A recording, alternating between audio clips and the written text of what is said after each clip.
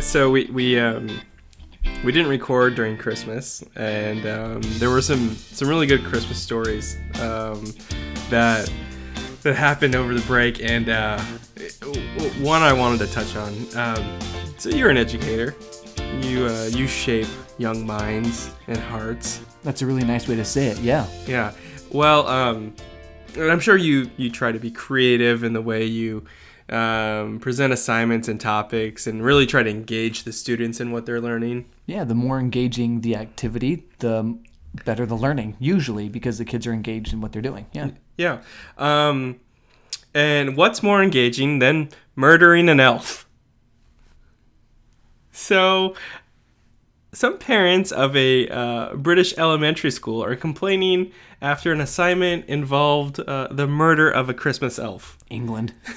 So 8 and 9-year-old students at the Flowery-Field Elementary School. What was that? That was my British Winston Churchill. Are you sure? It sounded like a very grumpy, guttural Frenchman. The Flowery-Field Elementary School. That was obviously the British Bulldog. That's British royal class, ruling class. It sounded just like a bulldog. Flowery-Field Elementary School. I can't say it in proper English. Well, do it again in Churchill, because I think it may be. Flowery-Field Elementary School. How did he get elected if he talked that way? In Hyde, England. So they didn't even have subtitles back then. They arrived for class one day to find a crime scene had been set up in the classroom. Yes. Complete with the outline of the murder scene involving an elf on the shelf. So poor elf on the shelf had been murdered. A quote from a mother of one of the students: there was a crime scene in one of the classrooms. There was police tape, and a table had been knocked over, and there was blood smeared on one of the tables. The idea was elf had been murdered by another elf. Oh, elf on elf crime. Don't elf harm, okay? My daughter came home and she was absolutely... I get it. Okay, it took me a second. Elf harm. My daughter came home and she was absolutely traumatized. I'm not the only parent who felt like that. A lot of the kids in year 4 were unsettled by it. So obviously the school responds by saying, "Oh, we're sorry, we apologize." Like, "Oh, the teacher obviously was just kind of stepped out of line, and we had no idea something like this would happen, right?" Okay, well, if this were a science class, maybe, because I saw a video today at my school of the science department actually doing something similar, where they put one of their skeletons down and did like a crime scene thing with the skeletons in a science class. Sure. I read ahead a little bit. Yeah. And this is what... Can I read the next little part? Sure. Head teacher Ian Fell... Which is like their principal, right? Said the elf murder scene was part of a writing assignment.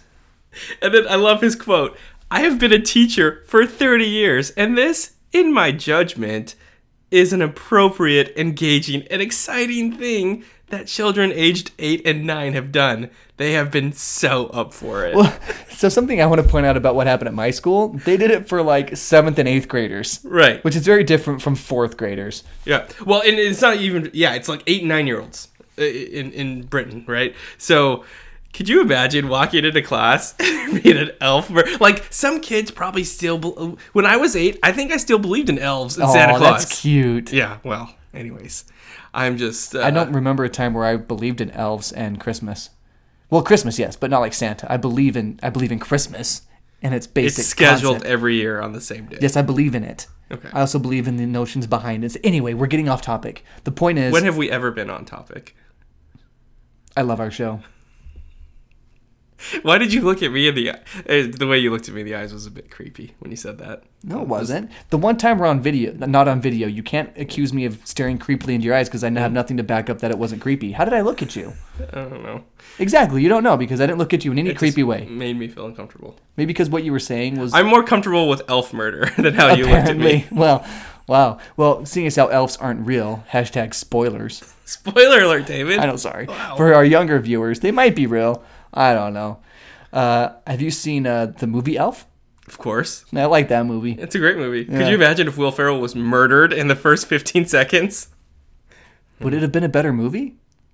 In that movie, It would have been a very different movie. Yes, it would have. Who would have directed by Jordan Peele? Who would have been the murderer if Buddy the Elf from Elf was murdered? Who would have killed him?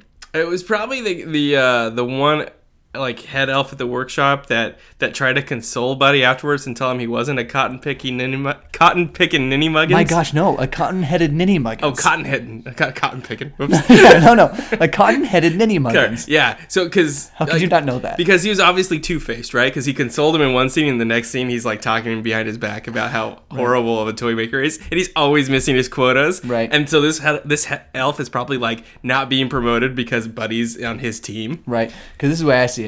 When he goes and confronts his real dad offs him to keep his relationship secret. And well, all that's that a stuff, lot right? of like back child support, man. Like millions of dollars. This kid Is that a guy's probably thing? owed. Back child support? Is that a thing? Yeah. I didn't know that. So if I showed up at a guy's door and I was like, you owe me 20 years of child support because I'm a grown man now and you're required to pay it to my mother, he would have to do that? Yeah, I mean, in some jurisdictions you have to do that, but like if he wasn't paying then, he probably doesn't have the money to pay you now. Okay, speaking of finding out you're a father. Yeah. Okay, the second Jack Reacher movie. Have you seen it? I don't think I have. No? So there's this girl that shows up that claims to be Jack Reacher's daughter. He has no memory of this. He doesn't know the mom and stuff. He's really weirded out by it. They never come right out and say whether or not he's the father. Jack Reacher? Yeah. Okay. So it's just like, it's kind of left up to like the audience's interpretation whether or not he's the dad. It's clear that he's not. But just like, as your job as a scriptwriter is to tell me what's going on.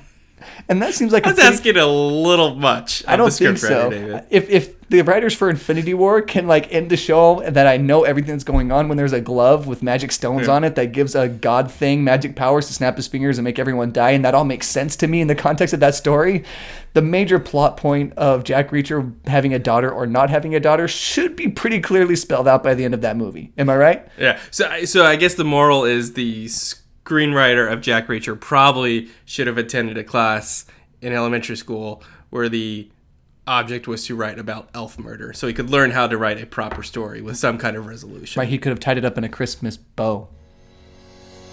I'm proud of that. You can tell. Yeah, well, you would be proud of that too. You're bummed you didn't think of it first. Oh, so much football. Football all over the Bears. And I'm so excited to talk about it. This is Subjectively Correct Sports, the only show in the known universe featuring Anthony and David talking about sports and other things like elf murder and Jack Reacher, which was an obvious tie-in. Jeez. Obvious tie-in. You can find the show on iTunes, Google Play. This week, we're not going to be on YouTube. We'll post this audio to YouTube. Yeah. No video this week. We're still working out some things that we want to do in 2019, but stay tuned for things that we're going to do. I'm excited maybe about having our own writing articles on our website. Like horse riding? Equestrian. We're the premier equestrian podcast. No, like elf murder writing, where we write about Ride stuff. on a sleigh.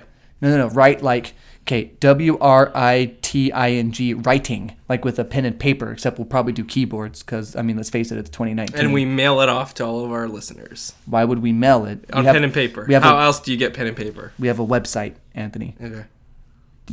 I think you helped build the website. Do you know that? Uh-huh.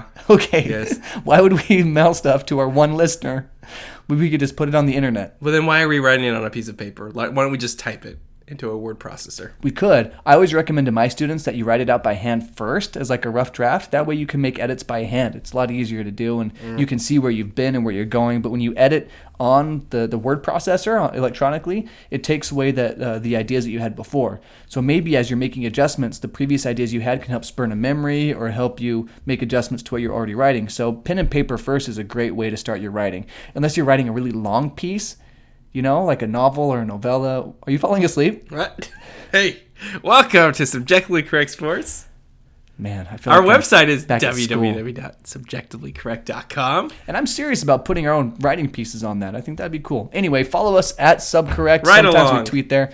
At AG Montague for Anthony for his occasional tweets about the Lakers and Dodgers that are irrational. And at DP Henderson 1515, I might tweet about my favorite shows or funny stuff I see. Mark Hamill's a good Twitter follow, by the way. Just thought I'd throw that out there. Email the show at our email. That seemed a little forced. subjectivelycorrect@gmail.com. Oh, I get it, like the force. The forced. So his wife put a post-it note on He's married? Yeah, to the same woman for Spoiler. like No, okay. He's been married to the same woman for years, and his wife put a note on the fridge, and people in my family will appreciate this a little bit. It said, "Remember to force," all capital, "the door closed," because sometimes the fridge doesn't close all the way. Shut the door, right? But when she did it, she didn't connect that her husband is the most famous Force user ever as Luke Skywalker, and just did it like force it closed. And so Mark and the kids laugh at that every time they go past it. All I learned from that story is that Mark Hamill is extremely cheap. He's a very successful actor. Buy a fridge that works. I think he gets more money from the action figures that look nothing like him. Have you seen like the Star Wars action figure fails? Just like repurposed G.I. Joes or Yeah, something. it's bad. Some of them you're like, what is wrong with Luke's face in this one? Doesn't look anything like him. Anyway, football. Heard of it. Yeah, so it's a game with an oval ball. Some call it the pigskin, which, the pill, The pill? the duke.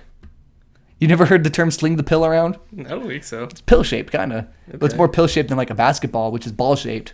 Why do we call it a football? Well, a ball is an object that gets like thrown around and kicked and played with, so makes sense to me. Is a hacky sack a ball? No. But it's thrown around and kicked and played with. Hacky sack should be a ball then, by that definition. Let me think about this for next show. We should call it the foot oval.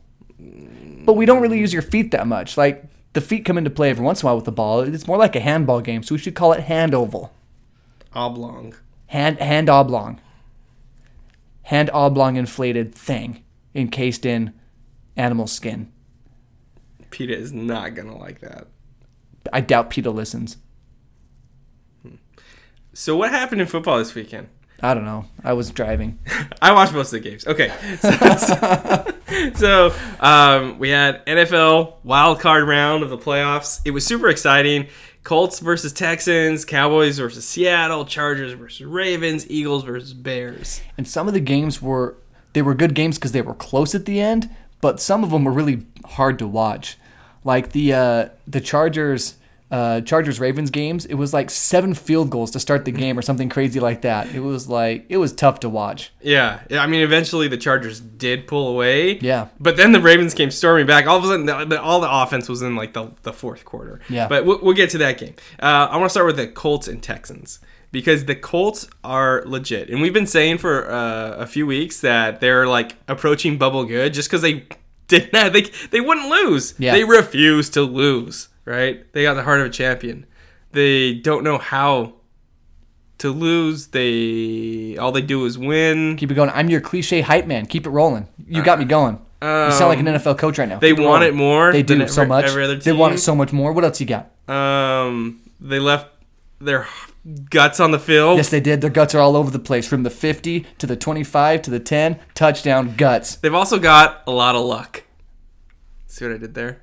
No. Andrew Luck. Oh. Yes. And Andrew Luck is officially back after a missed season last season. There And were some question magic marks. European medicine that fixed his arm. Probably some yak spray and other illegal. No, I don't want to say no. I'm not going to allege Look, anything. here's the thing. The dude had a bad injury, probably a botched surgery that no one's talking about. He disappears in Europe for like 6 months, comes back, and he's now 10-1 over his last 11 games and looks great. You Yeah. tell me what happened in Europe. No, he looks awesome. Went to Transylvania and got like Frankenstein's arm sewed on, and now he's like... He already had his voice. That's He's so just true. completing the transformation. Oh, he is. One of my favorite things is like imagining what Andrew Luck says when people compliment him. I'm sure it's oh shucks, oh god, I don't know. Thanks. Yeah. But his injury and missed time was perhaps a blessing in disguise because it allowed the Colts to get some really good draft picks and to really focus on parts of the team that they hadn't before. They've invested in the offensive line. Which looks great, by the way. You know, they've gone against some of the 3 best pass rushers the last 3 weeks. Guess how many sacks Khalil Mack, I'm blanking on names right now, the guy from the Rams, Aaron Donald, and there was one more that I'm forgetting right now. But 3 of the best pass rushers in the league the last 3 games. Guess how many sacks they had? I'm going to say 2. 0. Okay. And they hit him like twice. Yeah. And so when your offensive line is shutting out those guys, Aaron Donald and Khalil Mack and X guy, whoever it was, some Other good player. really good football I'm player. sorry. My brain's at like 3% right now. I drove 14 hours in like a day and a half. Anyway, if you're shutting out those guys, Like, they're not even getting to the quarterback. You're going to be successful when your quarterback's as good as Andrew Luck. He's Stanford smart, right, Anthony? Yeah, he's super smart. Everyone at Stanford's smart, right? Yeah, only so smart. Only super so smart. Yeah. Wow. Yeah. Your alma mater would be proud. They have 2 rookies on the All-Pro team. The Colts do. That's amazing. Which, like, hasn't happened since the 60s. So they've drafted well. They've invested money in areas of the team that needed to be addressed. Because when Andrew Luck, before his injury, the Colts, like, they made the playoffs most years, and like Andrew Luck seemed to like will them. He was really good at like coming back in games, and they'd end up with like a decent record most years. But their offensive line was porous. He was always getting hit, always rushed. He was always scrambling for his life. Like, he would make plays with his feet out of necessity, not because of a design play or anything like that. But he would just be running for his life, and he'd be able to squirt out of the pocket and make a play. Yeah. Please don't let me say squirt out of the pocket ever again. So okay. Blah. And so now that he's got a complete team around him, they look dangerous. Yeah. And we'll get into this later, but they're facing the Chiefs, and I'm calling it right now. We're going to talk about it in a few minutes. That's what I'm calling. Oh, man, I was hoping for... Okay, whatever. That's the ultimate tease. So what's with Deshaun Watson? You wanted to talk about Deshaun Watson at this game? Yeah, okay. So Deshaun, he was fine. He was average in this game. He was, interesting thing about Deshaun Watson, here, it's just a general comment on all, probably NFL and NBA and every other player that celebrates when they do something well. I'm all for celebrating. I love it when players show emotion. I'm sensing a but. But I knew it. I'm for situational celebration. Like, have some awareness of what's going on in the game. Gotcha. Okay? So if you're down by 25, don't like Hingle the Kringleberry all over the end zone. When you're down by 21 in the fourth quarter and you make a first down, you probably shouldn't do the first down salute, right?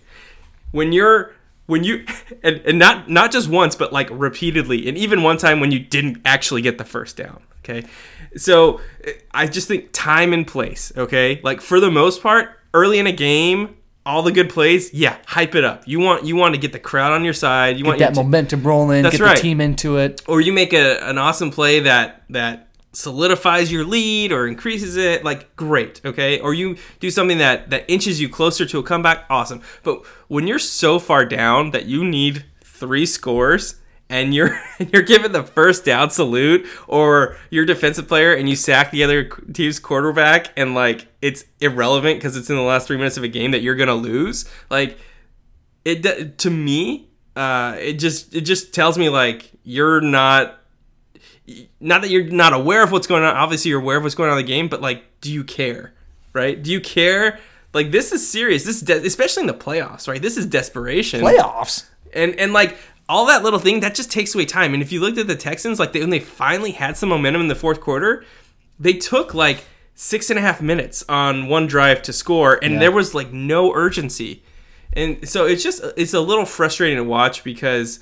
And again, all for player celebration when appropriate, but when your team's down and down big in the fourth and you're at home, the fans don't want to see you celebrating a first down, right? Touchdowns, okay. Always celebrate a touchdown. Always celebrate an interception. I don't care, right? But like these routine plays, they don't need a celebration all the time, especially when you're down. Are you done curmudgeoning all over the place right now? I'm just upset because Alabama's going to lose the national championship. Are you applying for curmudgeon of the week? Because you're getting close. I don't know. I understand what you're saying. I get your side of it. Yeah. But at the same time, like, go out and have fun, man. Like, you're doing one of the most difficult things in the world, which is playing a sport where your body and your brain get destroyed every week. Like, celebrate the good times. Stop and smell the roses, if you will. I don't think we do that enough in life. Deshaun Watson, you gained 3 yards on a scramble. You celebrate the crap out of that play, right? Go for it. And Dad, if you're listening, I know you're going to say that whole act like you've been there before or Anthony's right and stuff like that. I don't care. Have fun, man. Sports are fun. It's not. Sports is entertainment. Make it as entertaining as possible. Okay. Well, all right. Game 2 that I want to talk about, Cowboys versus Seahawks. Everyone thought the Seahawks had a bunch of momentum coming into this game. They kind of turned their season around. They weren't expected to make the playoffs.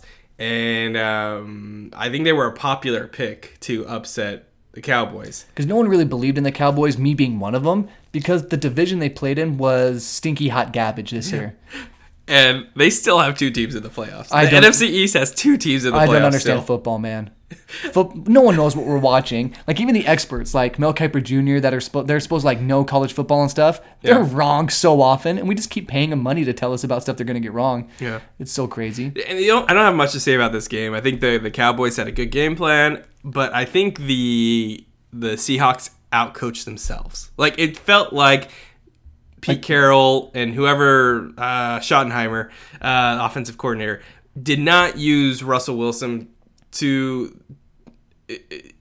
how they should have, right? It felt like they were very predictable on first and second downs. They didn't get him out of the pocket. They didn't that kind of stuff. They didn't use all of his tools. Like, he's one of the best quarterbacks in the NFL, no qualifiers. He's one of the best, and it looked like he was a game manager. So this leads me to remember our discussion we had about quarterbacks and how the highest paid quarterbacks are not in the playoffs this year.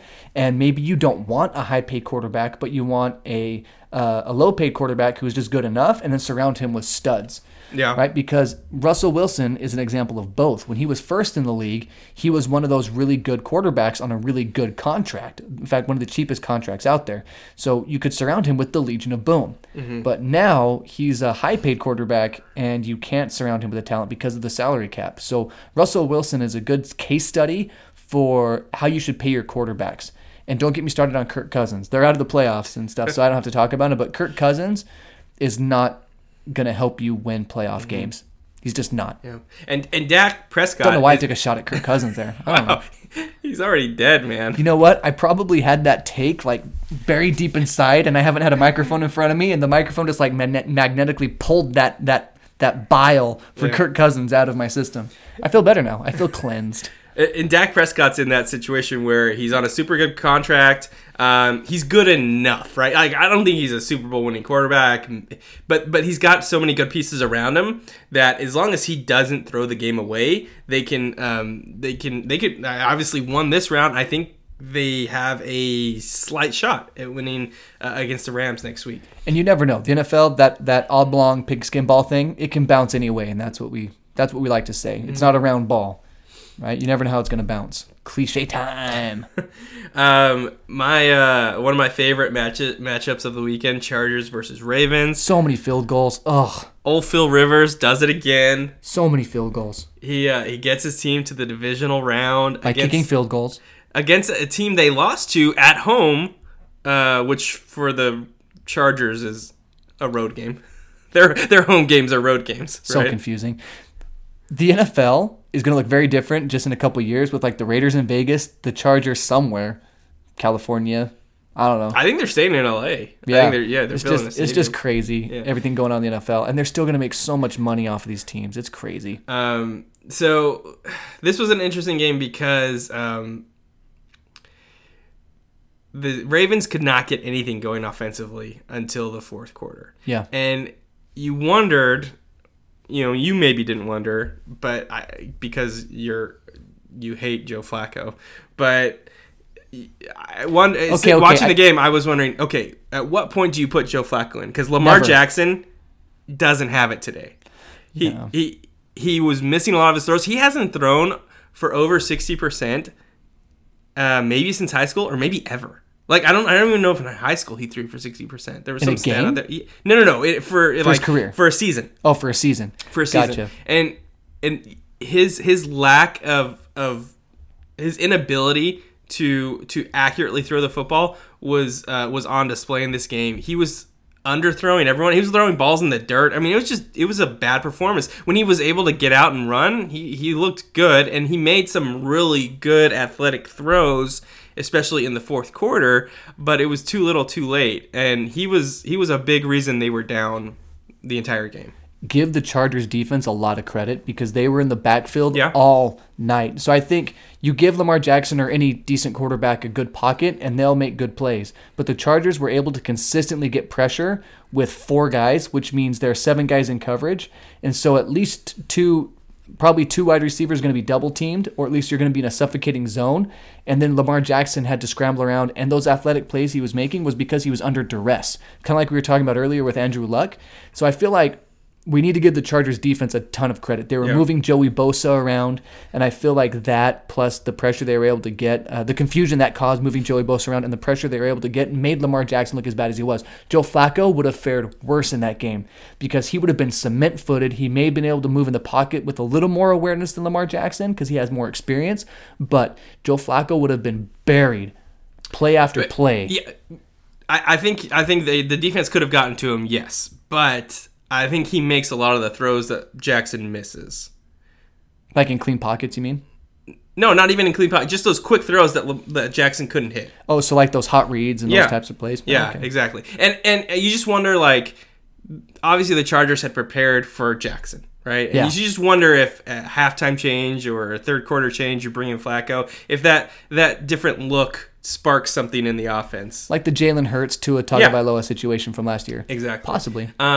But I think it's clear the Ravens sent a message that Flacco is the past and Jackson's the future. If there was any time to bring Flacco back, it was during this game. But yeah, it was very clear they weren't willing to do that. They chose not to. And we don't know what they see in practice and stuff. They're watching the film and stuff. So Flacco is clearly on the decline, and why not go? I mean, they probably don't think they're going to win the Super Bowl this year, so you might as well give your young quarterback, who you think might be your franchise quarterback, you need to give him reps and playoff reps. That's a really good way to get experience for your young quarterback. It was kind of surreal too. They do shots of the bench, and you see Joe Flacco talking to RG3.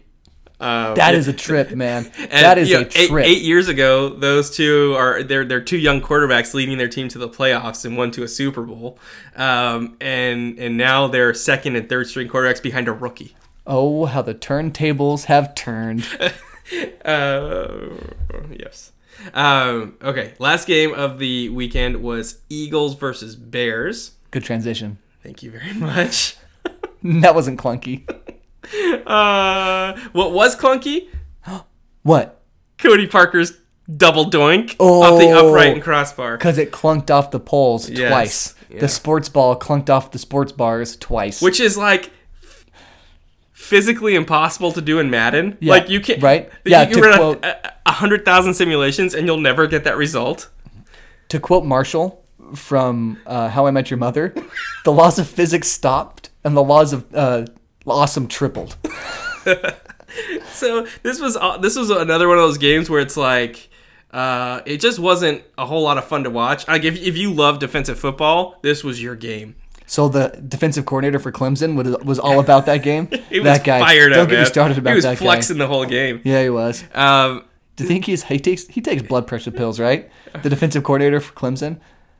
I have no idea. I bet he has like a utility belt that has or like a Pez dispenser. His Batman utility belt's just filled with various different types of medications and uppers. Yes.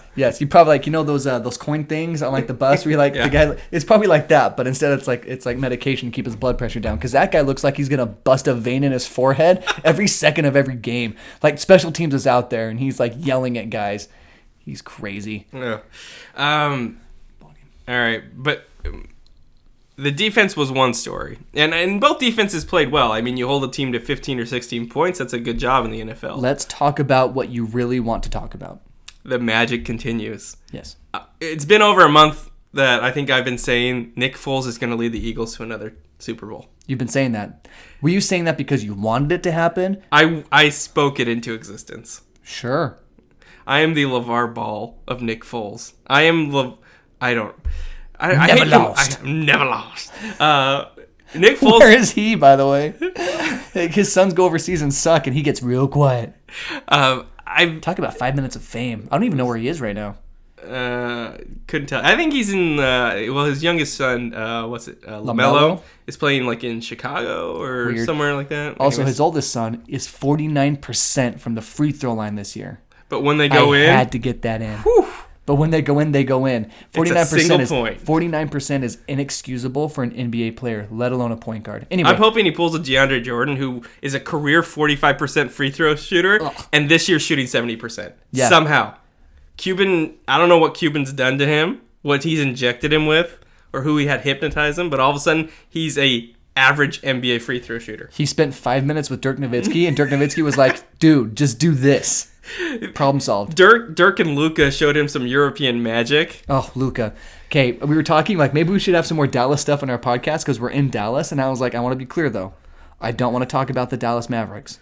I want to talk about Luka Doncic.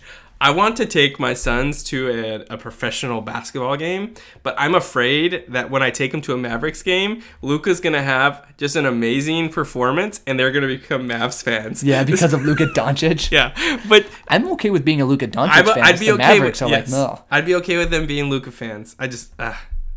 I've eaten many times with Rick Carlisle. No, you haven't. You just happen to be in the same place as him when he gets his food. I've eaten behind him. How is that in the same Jimmy John's? My office used to be right near the American Airlines and where the Mavs play and practice, and so there's a Jimmy John's just like down the street, like halfway in between both my work and the arena. And it happened on more than one occasion where we'd walk into the restaurant at the same time, make eye contact, I'd give a nod, he wouldn't look at me, and then he'd eat, and I'd sit right behind him so I could try and hear some of his conversations, and they were never about basketball. So cool story. So I know him pretty well. Yeah, is what I'm trying to say. You're basically best friends in the making. This is the part in the romantic comedy where like he pops up on the TV or something, and you're like, oh yeah, there he is, and then like, oh, he's there now, and then we drive there, and you guys bump into each other and have a sweeping romance. We become best bros, and I get replaced, and I feel bad. I start doing the podcast by myself, but then I come out of it, and you come back to me, and you realize that what you have in the famous, rich, powerful man Rick Carlisle is nothing compared to the relationship you had with me. And at the end, we do our podcast, and it's great, and everyone ends the story with a good feeling in their heart. You've somehow topped the awkwardness of the gazing into my eyes during the Elf murder. What are you talking discussion? about? Oh my goodness! What are you talking about? Is this how I was looking at you before? So was it like this, or was it more like this? So Nick Foles has a $20 million. Nick Foles has a $20 million option for next year. $20 million? $20 million. The Eagles cannot afford to pay him $20 million unless they cut some other high-priced players. So if you're the Eagles, all Nick Foles does is win. He just wins football games, David. I would just keep him in like a hyperbaric chamber until it was close to playoff time, and just throw him out there. If he's cut or traded, he's gonna sign a contract or get an extension that will be over $100 million, just based on his last postseason in this latest stretch that he's been on. Right, and his agent is going to say when he's been given a chance, his teams have won, and that's and how many Super Bowl MVPs are on the market in their prime? And granted, Nick Foles' prime is not very good, but it apparently is good enough to win a Super Bowl. Well, yeah, I mean... And to win multiple playoff games in multiple years. And he led a game-winning drive again. But, okay, just entertain this for a second. If you're the Eagles... You're asking us to do something entertaining? Okay, I'll try, but no promises. You've now seen 3 seasons of Carson Wentz. Yes, you have. You had an awesome rookie season. Yep. You had an even better second year yes, until he got injured. That's true. And then you had a disappointing third year. Yep. That was mostly injured. Yeah. Okay.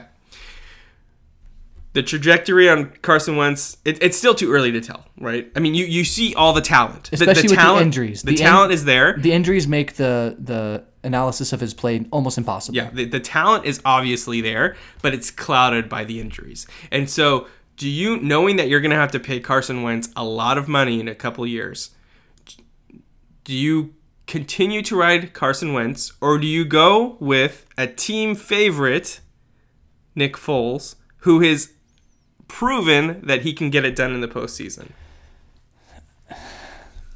Here's the thing. Here's what I think is going to happen. Foles is going to get some crazy contract somewhere because some team is going to be like, he's a winner at quarterback and we need a winner. The Giants come to mind. Although they're going to stick with Eli for some reason.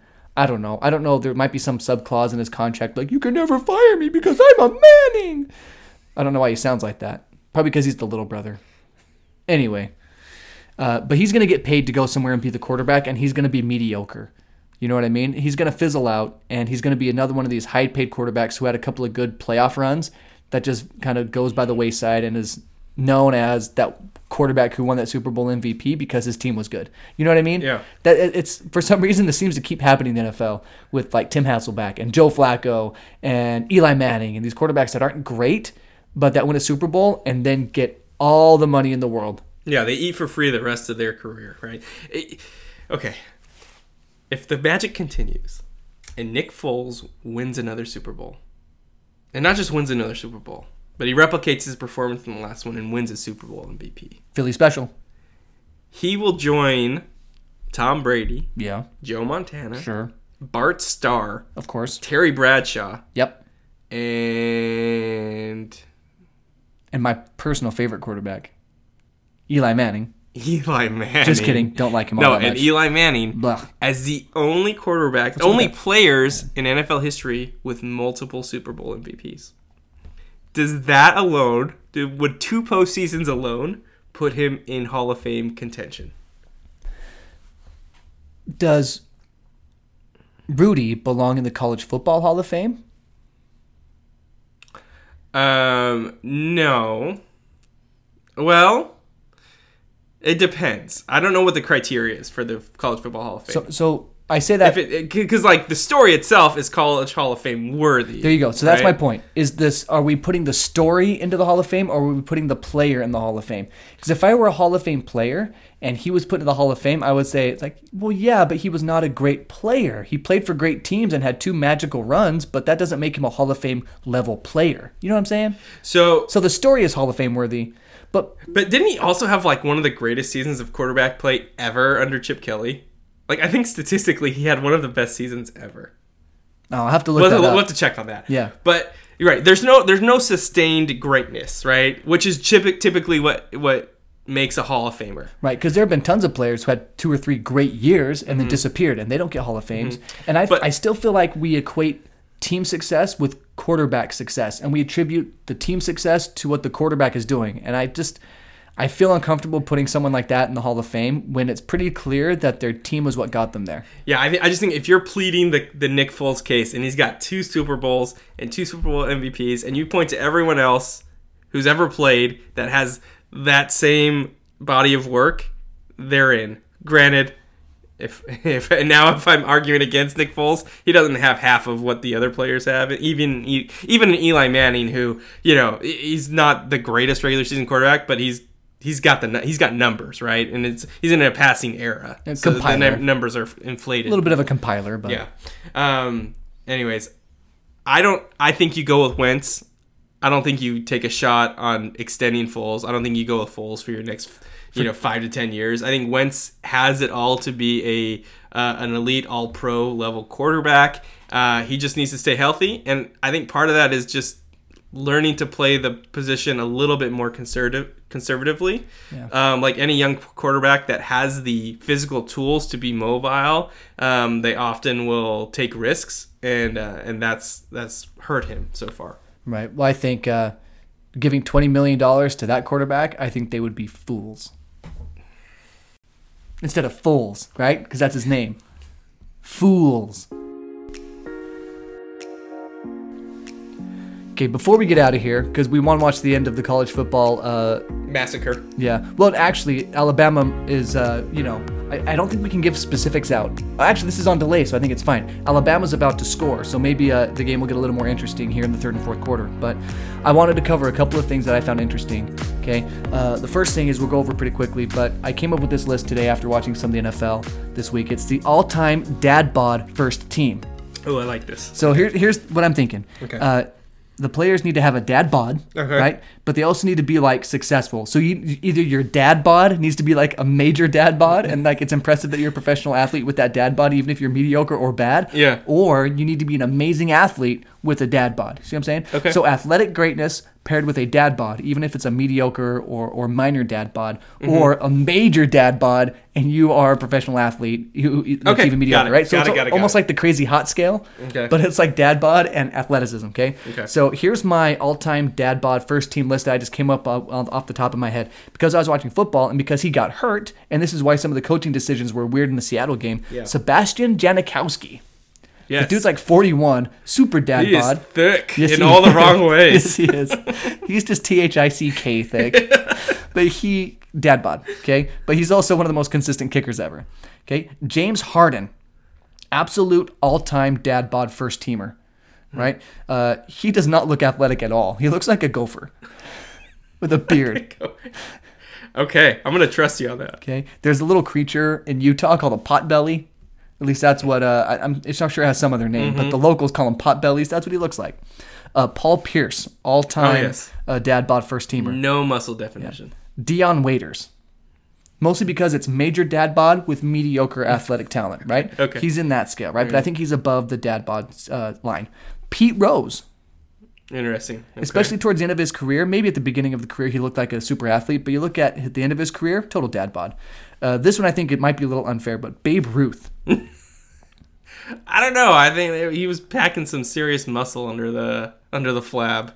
Sounds like dad bod. That's true. Plus the level of his dad bod combined with his athletic excellence, which is still baffling to modern people. Like he was basically drugging himself, smoking cigars and drinking beer, and dominating Major League Baseball for years. Especially that body in 1920. Like that body today is like an average American male, right? Back then, he's ahead of his time. It was a statistical anomaly, right? Like yes. the average male waist was like 26 inches.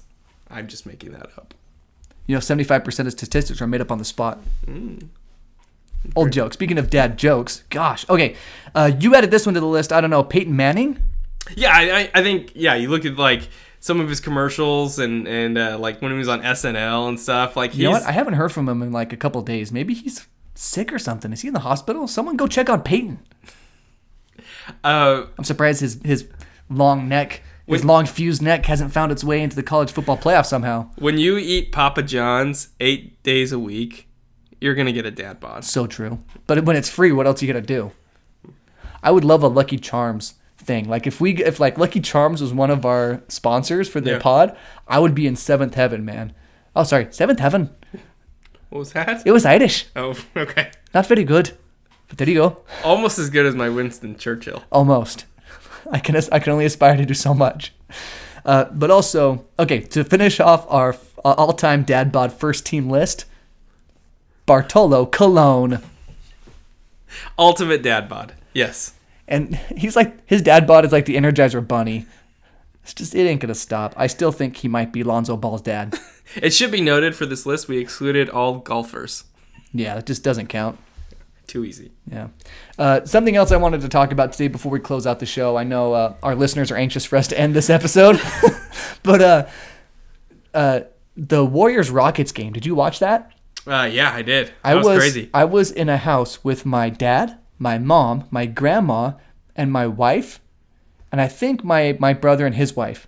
And I said when Kevin Durant was clearly like 8 feet out of bounds, and he's actually almost that tall, so that makes sense. He was like 8 feet out of bounds and knocked the ball in play, and the Warriors made a go-ahead basket. I was like, oh, James Harden is so mad, he's going to make a three-pointer to win the game. And that's what happened. Yeah. But a little after that, Steph Curry he tried the James Harden like double step back thing and made a shot, and he was called for a travel, and then he threw up what kind of looked like a gang sign at first, but he was just holding up a 1 and a 3 against his chest like he was James Harden. So he, like, if James Harden can get that call, why can't I get that call? Interesting. I thought that was really interesting. And what James Harden is doing is so just aesthetically unpleasing. It's like you want to rinse your eyes out with basketball soap after you watch it because it just looks gross, but he puts up 40 a night. Yeah. And sometimes against the Warriors, for example, he didn't get all of his points from the free throw line like he's wont to do. He just put up a bunch of threes. He made them. He made them when they mattered the most, and he made good plays when it mattered the most. You know what the craziest thing that happened that game? Austin Rivers made an essential three-pointer. Multiple. That was shocking to me. Shocking. Yeah. Well, it was crazy because the Warriors looked like they had the game in the bag. I mean, they had the crowd was way into it. They were running away. Steph was hitting crazy threes like he always does. He's amazing. He's so good. And the Rockets just stayed it. It was like the Rockets from last season. They just kind of stuck around, and then Harden got super hot, and Rivers Austin Rivers. Clutch. Somehow Austin Rivers contributed to a basketball game. Clutch. And they ended up winning. It was one of the more entertaining basketball games I've seen, non-playoff basketball games I've seen in a long, long time. Right. One of my favorite things about that game was after James Harden made that three-pointer and probably got fouled when he did it, but they didn't call it. He looked right over at Draymond Green and yelled something vicious. I don't know what it was, but the bearded face and the yelling, it was like I was watching a dwarf from Lord of the Rings who had just lost a sibling attacking the goblin who had just killed his sibling. It was rage and fury. It was like all of Durin's folk and all that rage was just combined into one massive ball. Glorfindel was on dwarf rage. He's an elf. Mm-hmm. David is in physical pain right now. I wish you all could see this. Glorfindel is an elf lord. From Mirkwood. No. Ah. Now you just in the candy cane forest. Now you just do that to make me mad. The candy cane forest. And we brought it back to Will Ferrell's character in Elf. Well done. Yes. Well done. And tie that up with a Christmas bow, even though it's after Christmas time. Happy New Year, everyone. It's 2019. LeBron, please come back soon. LeBron James teams, in the last 16 games he's missed, they've won exactly one time. LeBron James is... He's a one-man playoff team. Yes, he is the most important player in basketball. So please come back soon. He's the MVP. We miss you. Did you see the stuff on Twitter and social media of like him, Rob Pelinka, and Magic Johnson talking? Yes. A lot of it was like execute order 66. That's right. That was one of my favorites. So someone no one is safe on the Lakers. Oh no, no one except for LeBron. Not even Luke Walton is safe. Oh no. Someone did a picture of they put LeBron's face on Anakin Skywalker's face in the scene in Star Wars Episode 3 where he goes up to the younglings in the Jedi Temple and turns on his lightsaber and is about ready to kill him, and all the little kids were the faces of all the Lakers, and even Luke Walton. It was fantastic. Oh, that's awesome. All right, let's watch the end of this football game. It looks like unless Alabama over the next 20 minutes can score about 20, they probably need to score 3 touchdowns and hold Clemson to 1, maybe. No, not even that. No, they need to score 3. They need to score 3 times. Three times. They need 3 scores, and they don't need to give up any points. Wow. So we're gonna go watch the end of the Nick Saban era. Wow, he's gonna be so curmudgeon-y after this game. So curmudgeon. Oh, you know what? I bet there's gonna be a heel turn. I bet he's going to be the most pleasant guy ever after this game. So gracious in defeat. He's gonna be so great because he knows next year he's getting like all of his best players back. Yeah. Well, so is Clemson. So this could be a. I mean, they played 2 years ago. Something like that. Yeah. Maybe no. Did they? Yeah, I think they played 2 years ago, and Clemson won then. And so, Saban's going to come back with some fire next year, I think. That'll be fun to watch. All right. Thanks for listening. Stay tuned. Who did? Exactly. We'll be back Thursday. Thursday.